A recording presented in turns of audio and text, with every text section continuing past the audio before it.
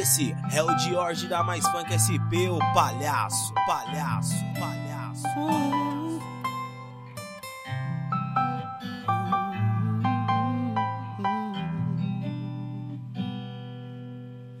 Sóbrio em meu leito, quase adormecer, me rejuvenesço em lembrar vocês. Tenho dividido minha solidão com um travesseiro e um simples colchão. Quando dou um passo me lembro do seu, dizendo não corras, anda filho meu. Era o teu apoio junto na lição, e se eu não fizesse levava um sermão. Voltava da rua todo machucado, descalço chorando, joelho ralado. Era o teu colo, o meu aconchego, livre da maldade e de todo medo. O tempo é o inimigo, nosso inevitável. Trago as lembranças que me são amáveis. Passei no escuro, me lembrei da luz. Luz é a palavra que aos meus pés conduz.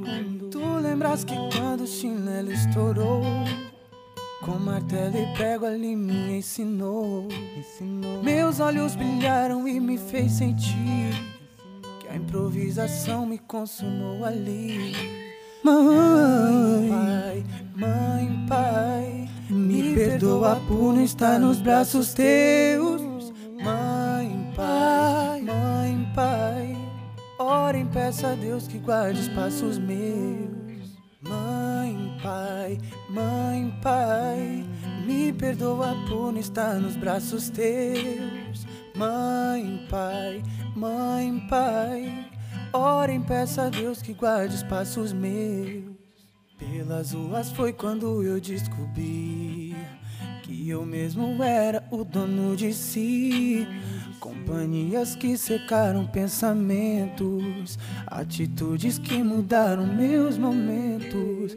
Desgosto na rua que favorecia as duas visitas na delegacia. Expulso da escola, tempo infeliz, quando vi meus pais à frente de um juiz. Tenho partes boas em me recordar, outras que apenas penso em apagar. Época que agia por algum impulso, me identificava mesmo sendo avulso. Lembro a primeira vez que me isolei, cabulando aula fui me analisar. Peguei meu caderno e observei que a imensidão minha era improvisar. Caminhei nas letras, fiz o meu caminho, longe sem apoio, fora do meu ninho. Rumos diferentes fez eu perceber que a maior riqueza é de ter você. Mãe, pai, me perdoa por não estar nos braços teus. Mãe, pai, ora e peça a Deus que guarde os passos meus. Mãe, pai, me perdoa por não estar nos braços teus. Mãe, pai, ora e peça a Deus que guarde os passos meus. Mãe, pai, me perdoa por não estar nos braços teus. Eu amo vocês.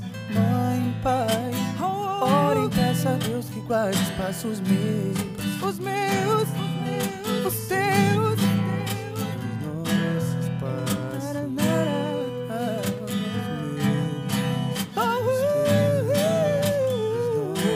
passos, soltei vossas mãos e desenhei meus caminhos. Explorei minhas virtudes, me feri nos espinhos.